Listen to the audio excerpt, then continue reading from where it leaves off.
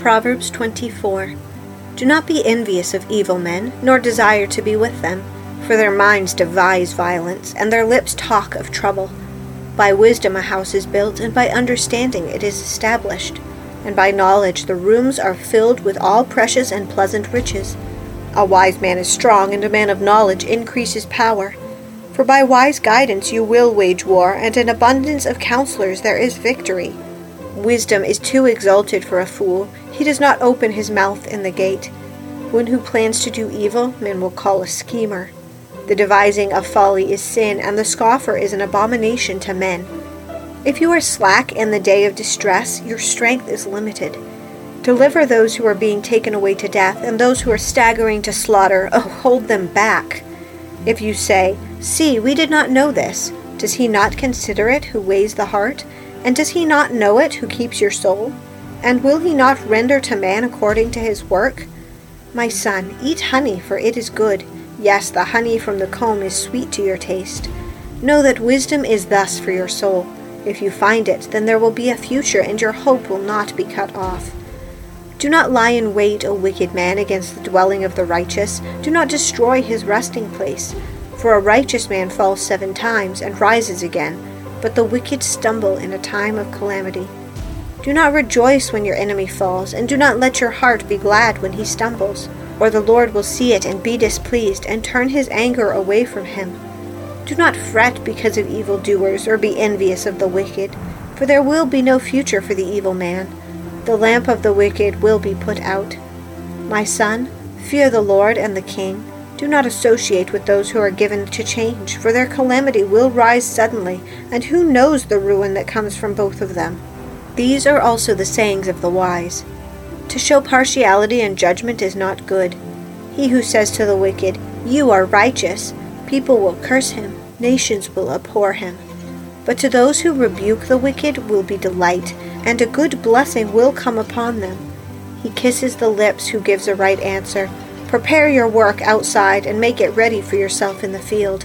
Afterwards then build your house. Do not be a witness against your neighbor without cause, and do not deceive with your lips. Do not say, "Thus I shall do to him as he has done to me. I will render to the man according to his work." I passed by the field of a sluggard, and by the vineyard of a man lacking sense, and behold, it was completely overgrown with thistles. Its surface was covered with nettles, and its stone wall was broken down. When I saw, I reflected upon it. I looked and received instruction. A little sleep, a little slumber, a little folding of hands to rest. Then your poverty will come as a robber, and your want like an armed man. Chapter 25. These also are the Proverbs of Solomon, which the men of Hezekiah king of Judah transcribed. It is the glory of God to conceal a matter, but the glory of kings is to search out the matter. As the heavens for height and the earth for depth, so the heart of kings is unsearchable. Take away the dross from the silver, and there comes out a vessel for the smith. Take away the wicked before the king, and his throne will be established in righteousness. Do not claim honor in the presence of the king, and do not stand in the place of great men.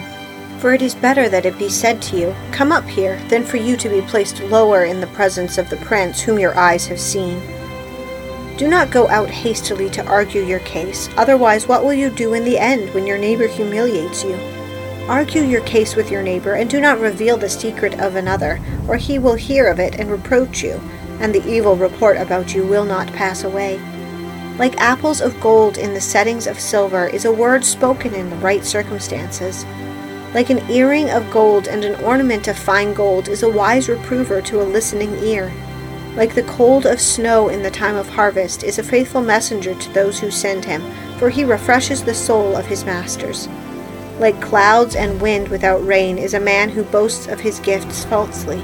By forbearance a ruler may be persuaded, and a soft tongue breaks the bone. Have you found honey? Eat only what you need, that you not have it in excess and vomit it. Let your foot rarely be in your neighbor's house, or he will become weary of you and hate you. Like a club and a sword and a sharp arrow is a man who bears false witness against his neighbor. Like a bad tooth and an unsteady foot is confidence in a faithless man in time of trouble. Like one who takes off a garment on a cold day, or like vinegar on soda, is he who sings songs to a troubled heart. If your enemy is hungry, give him food to eat, and if he is thirsty, give him water to drink. For you will heap burning coals on his head, and the Lord will reward you. The north wind brings forth rain, and a backbiting tongue, and an angry countenance. It is better to live in a corner of the roof than in a house shared with a contentious woman. Like cold water to a weary soul, so is good news from a distant land. Like a trampled spring and a polluted well is a righteous man who gives way before the wicked. It is not good to eat much honey, nor is it glory to search out one's own glory. Like a city that is broken into and without walls is a man who has no control over his spirit. Psalm 41.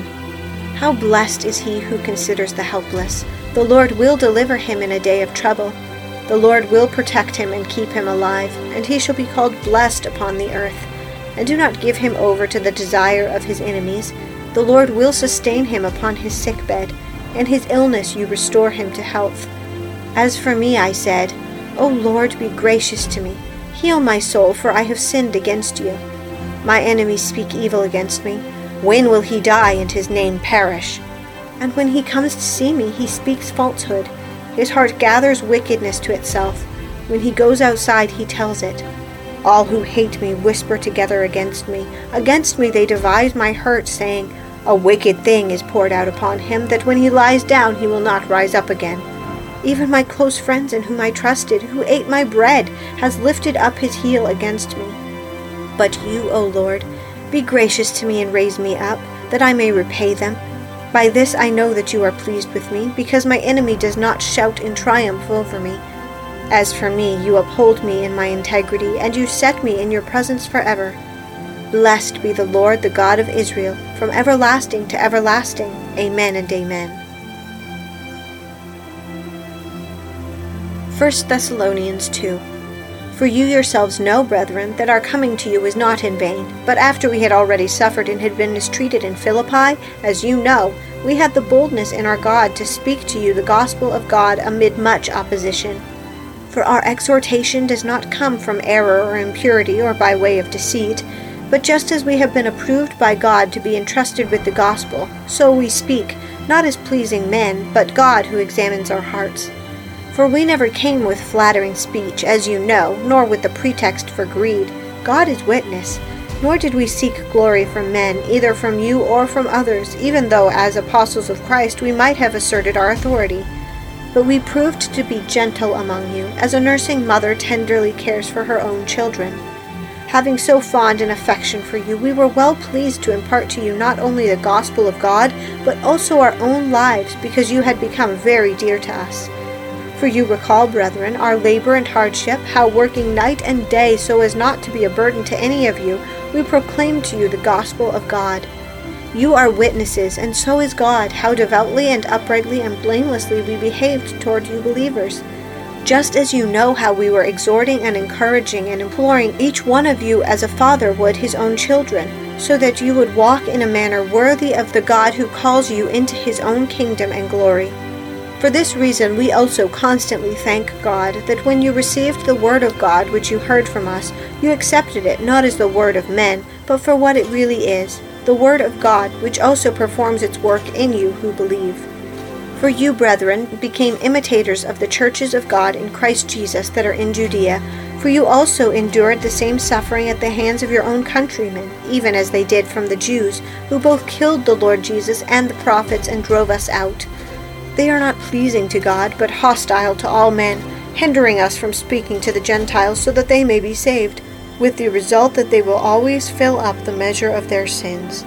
But wrath has come upon them to the utmost. But we, brethren, having been taken away from you for a short while, in person, not in spirit, were all the more eager with great desire to see your face. For we wanted to come to you, I, Paul, more than once, and yet Satan hindered us. For who is our hope or joy or crown of exaltation? Is it not even you in the presence of our Lord Jesus at his coming? For you are our glory and joy.